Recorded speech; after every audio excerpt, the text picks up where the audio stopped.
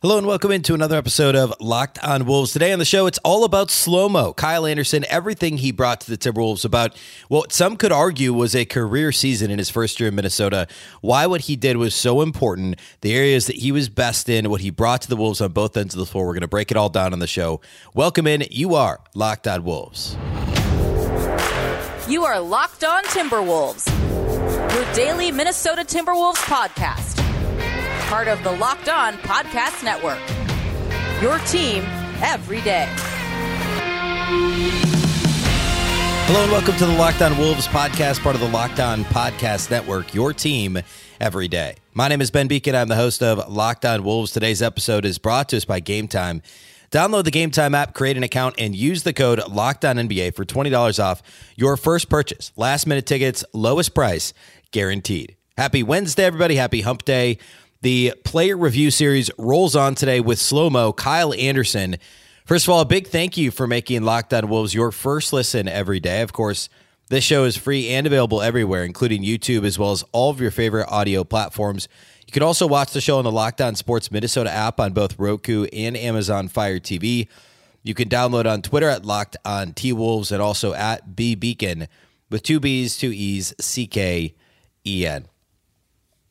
All right, we're going through the player review series. We're into the Timberwolves, really the six players that started the most games, that finished the season with the team, obviously removing D'Angelo Russell from the mix. So we did Mike Conley on Tuesday. Today we're doing Kyle Anderson and spending the whole show really breaking down his first season in Minnesota. I want to talk about both ends of the floor. I want to talk about his numbers compared to the rest of his career, his fit with the Wolves, some of the lineup data, what that tells us, and we'll hit all those points here today. Let's start with this. As a free agent signing, Kyle Anderson was everything that the Timberwolves were looking for and more. I think pretty much universally everybody loved the signing when the Timberwolves added him at a 2-year, $18 million deal last summer. There's really nothing to not like about it, right? I mean, this is a player who's been super consistent, 4 years in San Antonio, 4 years in Memphis, entering the prime of his career, really kind of the middle of the prime of his career. And the Wolves have pretty much always lacked players like Kyle Anderson, who are seriously, pretty much always in franchise history. There have been only a handful of these guys who are, consistent veterans who are good on both ends of the floor, who essentially bring that same effort every single night, can give you, and I talked about this a lot with Conley on Tuesday, that baseline of performance, not too high, not too low, the consistency, the professionalism, all those things. And when there were nights when he was completely off, or like when he had that stretch where he just got a bunch of technicals and, some of those things, that was weird because that felt a little bit out of character for Kyle Anderson. But by and large, he was just kind of a rock for the Timberwolves. And maybe the best example of this, and it's a very specific one, but think of Kyle Anderson's performance as a zone beater for the Timberwolves this year, right? That's a very specific instance and, just one thing that I was going to talk about today anyway. But Kyle Anderson, put him in the middle of the zone. He's going to pick apart the defense. He's going to slow things down, keep you confident in your offense instead of rushing, the first semi-open three-pointer you get or forcing a pass into the middle as D'Angelo Russell or, Towns, if he had the ball on the perimeter, would do against his own defense.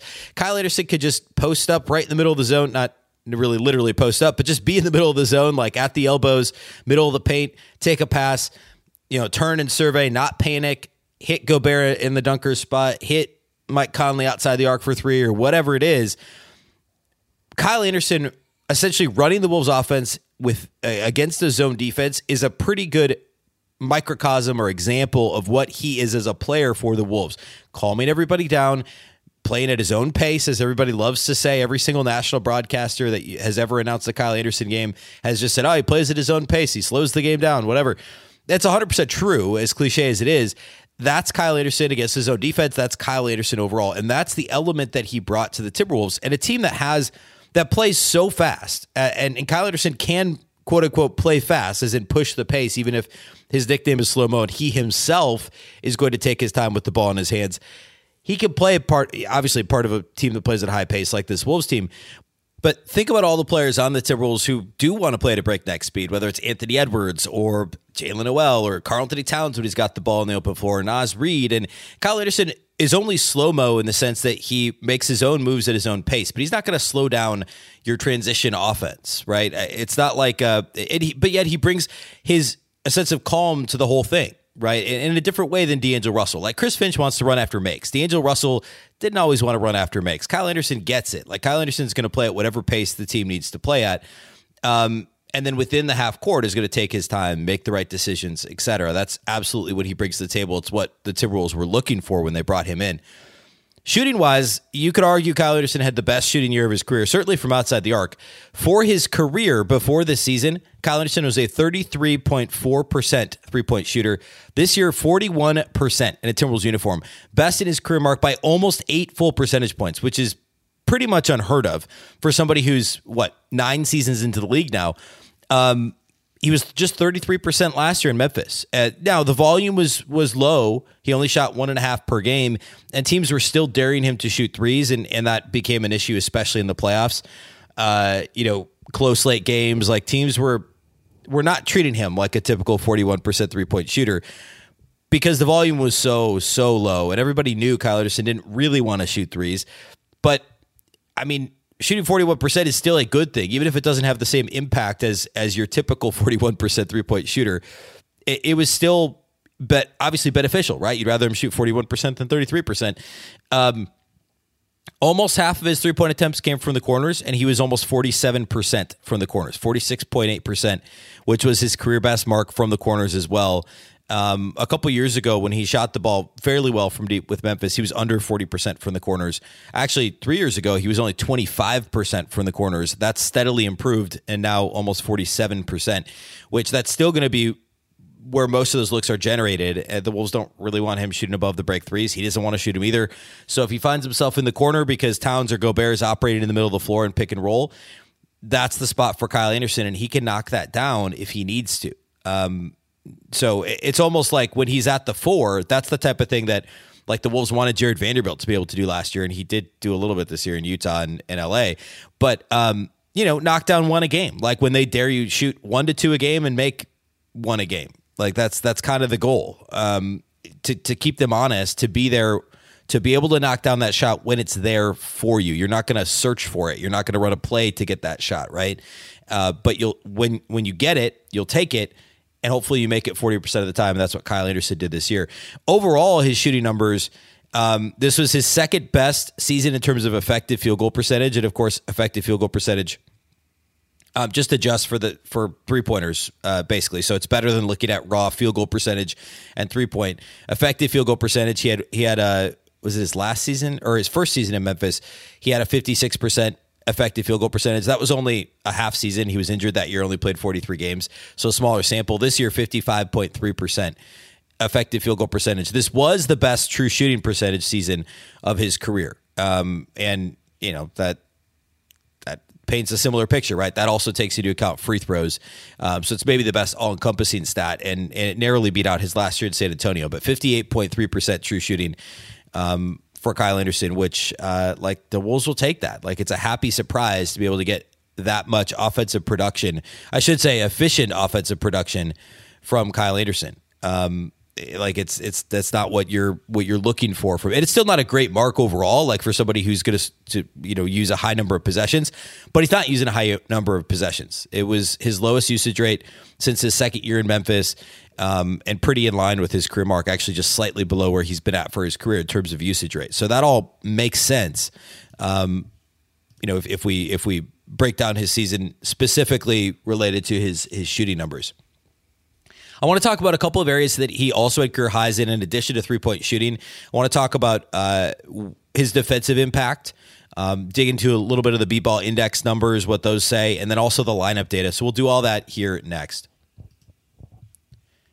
Today's episode of Locked On Wolves is brought to us by our friends over at Game Time. Buying tickets to your favorite events should not be stressful. We've all been there. We've all waited till the last minute to buy tickets to whatever event we're trying to go to. For me, it's oftentimes sporting events, occasionally concerts. comedy shows, etc. And it's not fun to be scrambling at the last minute, but that is not what you should have to do. Not with Game Time. Game Time is the place for last minute ticket deals. Forget planning months in advance. Game Time has deals on tickets right up to the day of the event. Get exclusive flash deals on tickets for football, basketball, baseball, concerts, comedy, theater, and more. The Game Time guarantee means you'll always get the best price. If you find tickets in the same section and row for less, Game Time will credit you 110% of the difference. It's the fastest growing ticketing app in the country for a reason. Get images of your seats before you buy so you know exactly what to expect when you arrive. Buy tickets in a matter of seconds, 2 taps, you're all set. Tickets are sent directly to your phone so you never have to dig through your email. Snag the tickets without the stress with Game Time. Download the Game Time app, create an account, and use the code LOCKEDONNBA for $20 off your first purchase. Terms apply. Again, create an account and redeem the code LOCKEDONNBA for $20 off.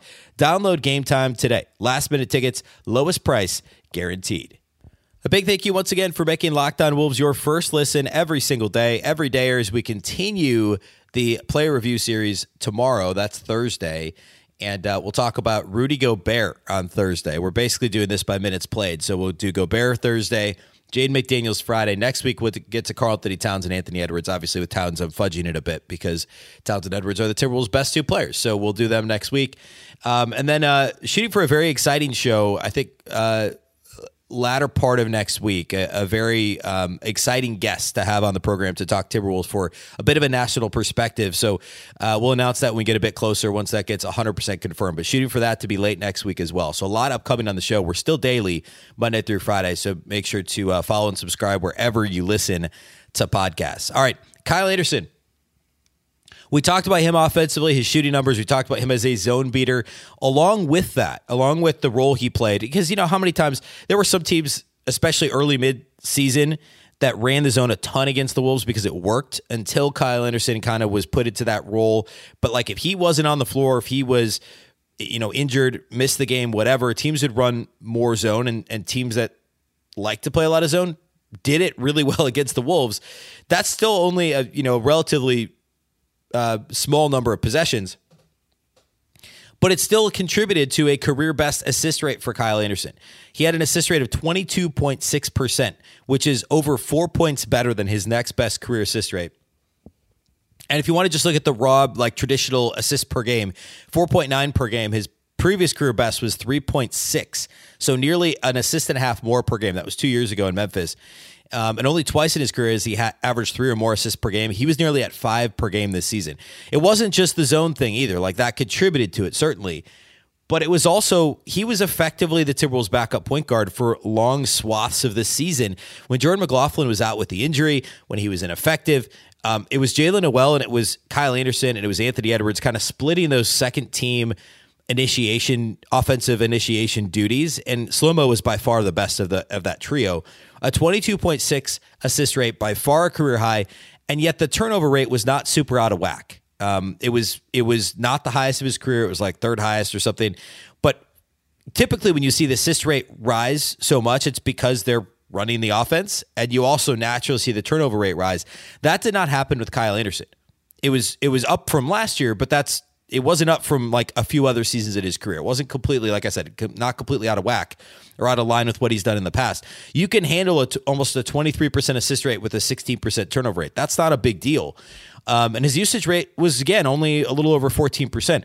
So what that means is he's initiating offense in a really smart way, a really deliberate way. Again, slow-mo.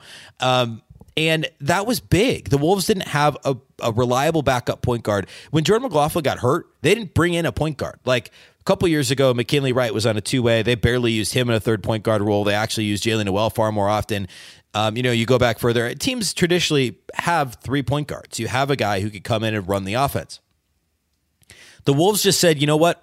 Screw a typical roster construction. We're going to go into the season with a couple max players at center. We're going to go into the season with, some mixture of guys as our third string point guard if something happens to McLaughlin or D'Angelo Russell. Well, something happened to McLaughlin, and the Wolves never corrected anything. They didn't even have a two-way player that was a point guard.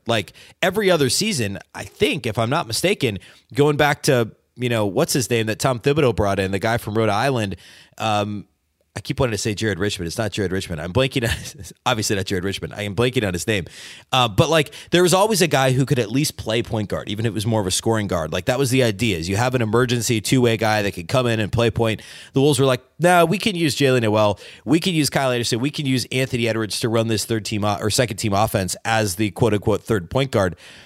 It ended up basically being Kyle Anderson. And then later in the season, when McLaughlin was struggling after he returned from the calf injury and in the playoffs, McLaughlin only played in 2 of the 5 playoff games and was pretty bad.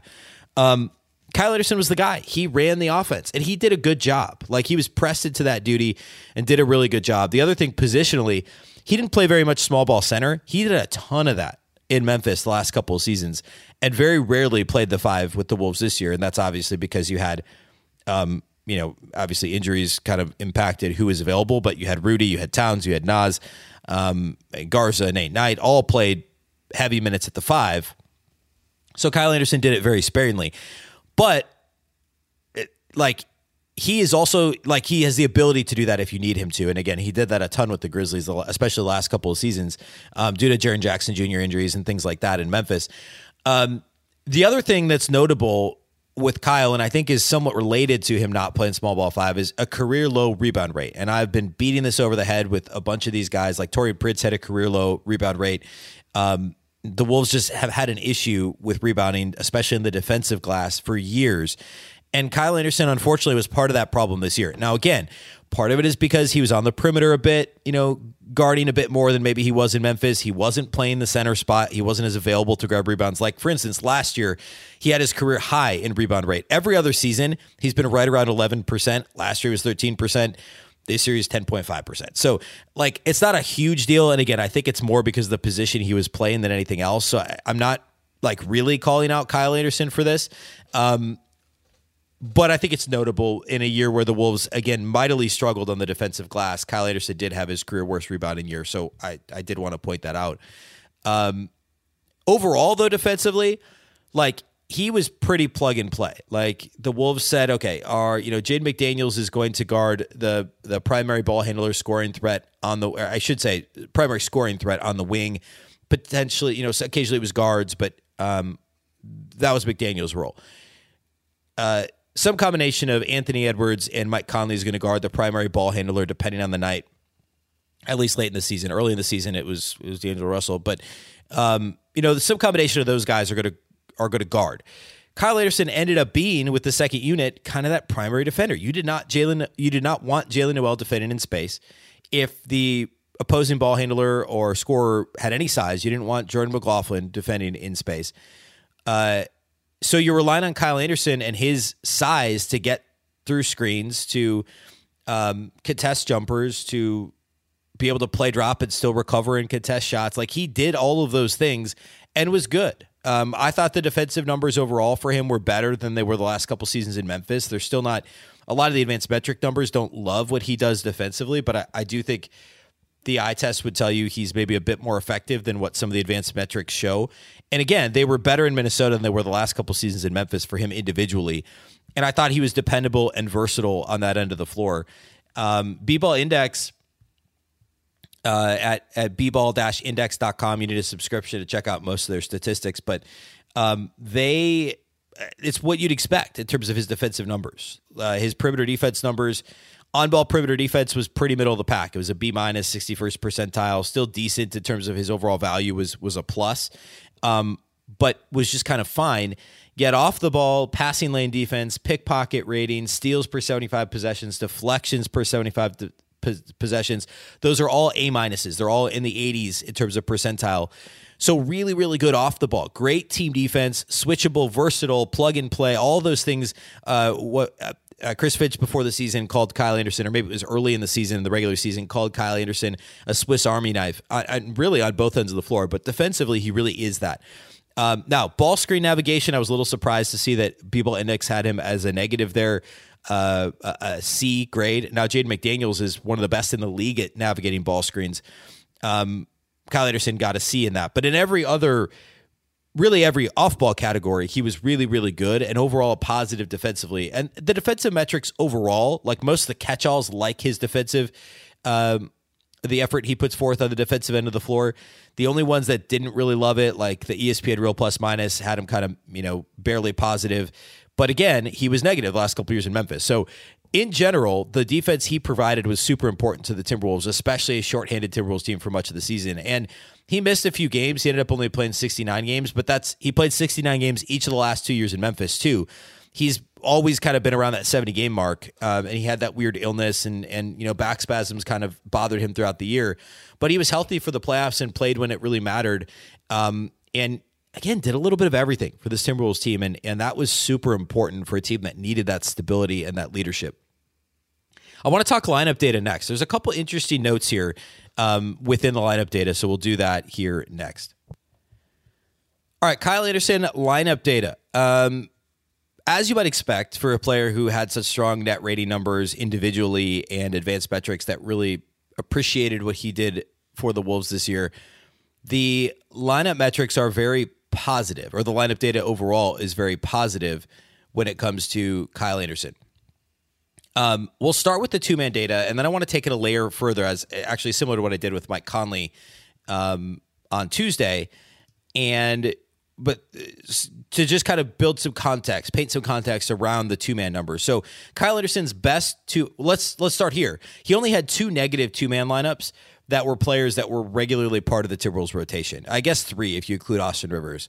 A few of the guys that weren't really part of the rotation, Moore, Minot, Ryan, Garza, Knight, those were all negative for the Kyle Anderson two-man.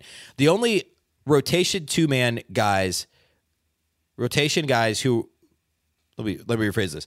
The only rotation players who had negative two-man lineups with Kyle Anderson were Naz Reid, Nickeil Alexander-Walker, and Austin Rivers.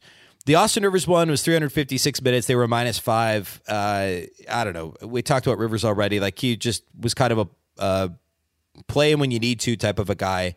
Was never, I shouldn't say never. There were stretches in the season where he was really part of the rotation. So I guess that does matter. In the 197 minutes with Nickeil Alexander-Walker, which was, again, like just after the trade deadline, they were actually a -11.4, which is a little bit worrisome.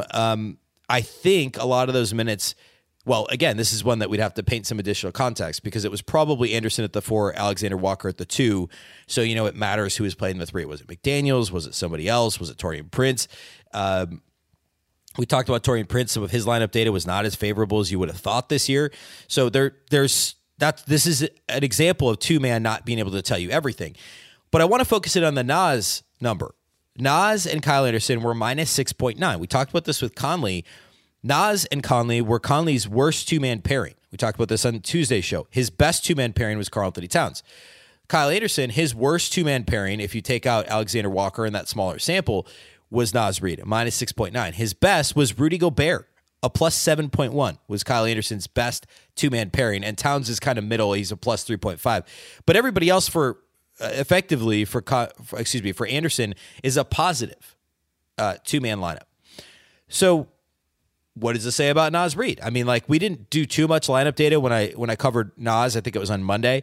But this is another example of, like, the eye test was like, Naz is great this year. But some of the other numbers would suggest, like, hey, Naz had some holes defensively. Naz had some shot selection issues. Naz missed some open shots late in the season. Like, it paints a little bit of a picture of also just how good Karl-Anthony Towns is. And that was part of my conclusion on the Naz piece or the Naz discussion on Monday, is it just really underscores how good Karl-Anthony Towns is, especially offensively, and to a lesser extent, Rudy Gobert in general. Again, the Rudy-Kyle Anderson pairing, a +7.1. We saw the Kyle Anderson-Rudy Gobert pick and roll be one of the more successful combinations for the Timberwolves this season. And that's absolutely the case. But then taking this a layer further, what do the three-man lineups look like? And what were the most successful Anderson and Gobert three-man lineups that really kind of buoyed that number? Weirdly, one of them was D'Angelo Russell. That was one of the best ones. Another one was Taurean Prince. But what I was most interested in is this Kyle Anderson with Gobert and Towns, Kyle Anderson at the 3, or is this Kyle Anderson and Gobert with another guard? And indeed, the Anderson-Towns-Gobert three-man lineup was actually a slight negative. Now, they only played 76 minutes together because when Towns was healthy, Anderson usually came off the bench and typically was the sub-4 Towns playing with Gobert, and didn't actually play that many minutes with Towns with Anderson as a 3 and Towns as the 4, Gobert as the 5. They only played 76 minutes together. They were a negative 0.6 over 18 games. Now, obviously, if Towns was healthy for the balance of for the majority of the season, then we would have seen that number higher. But remember, that's not often a pairing you're going to see as much. So the whole point here is, if Anderson and Gobert are such a good 2-man, then that's really what matters. So like Anderson, Gobert, Taurean Prince, a plus 11.5. And this is, of course, Anderson at the 4, Prince at the 3. Anderson, Gobert, Russell at the 1 was a plus 10.8. Anderson, Gobert, McDaniels at the 3, which is a combination we saw a ton of when Towns was out. They were a plus 9.7. That was actually his second most used 3-man lineup. The most used 3-man lineup was Anderson, Gobert, and Anthony Edwards, which was a plus 6.6. So the moral of the story here is Kyle Anderson lineups work because he's really good. Kyle Anderson at the 4, like the bigger you play Kyle Anderson, or maybe a better way to say that is the smaller you play as a lineup with Kyle Anderson on the floor, the better off you're going to be. And I think his best position is 4, because I think is the 4, I should say, is that power forward. Because if you look at the numbers in Memphis last couple seasons when he was playing a quarter to a third of his minutes at the 5, some of those shooting numbers, obviously the assist numbers, all kind of dwindled a bit because he wasn't getting those opportunities, and I don't think he was being best utilized offensively. I think Kyle Anderson with the ball in his hands is an extremely effective tool. Add in the defensive capabilities, the switchability, the ability to knock down an open corner 3 at a 40% clip. Apparently now, he's a really valuable player. You could play him in virtually any lineup. You don't really want him at the 3, again, because that didn't really work with Towns and Gobert in limited minutes. And you don't love to have him at the 5 all that much, and the Wolves don't need him at the 5 very much. But if he's at the 4 and can initiate and be that point forward for your offense, be flexible and versatile defensively, you can have him play the low man if you want. Like if Towns is in the action, Anderson can play low man, recover, contest. He's long. He's got enough size to bother shots, get out there and bother shots. If he's in pick and roll, he can play drop and bother mid-range jumpers. He can press up, get through screens a little bit, like can really do anything on the defensive end of the floor. You could say the same thing about his offensive game. I cannot say enough about Kyle Anderson. I touched on his contract at the beginning of the show, but he's obviously going to be back next year. He's getting a little over $9 million in the last year of his contract. Teams were $9.2 million.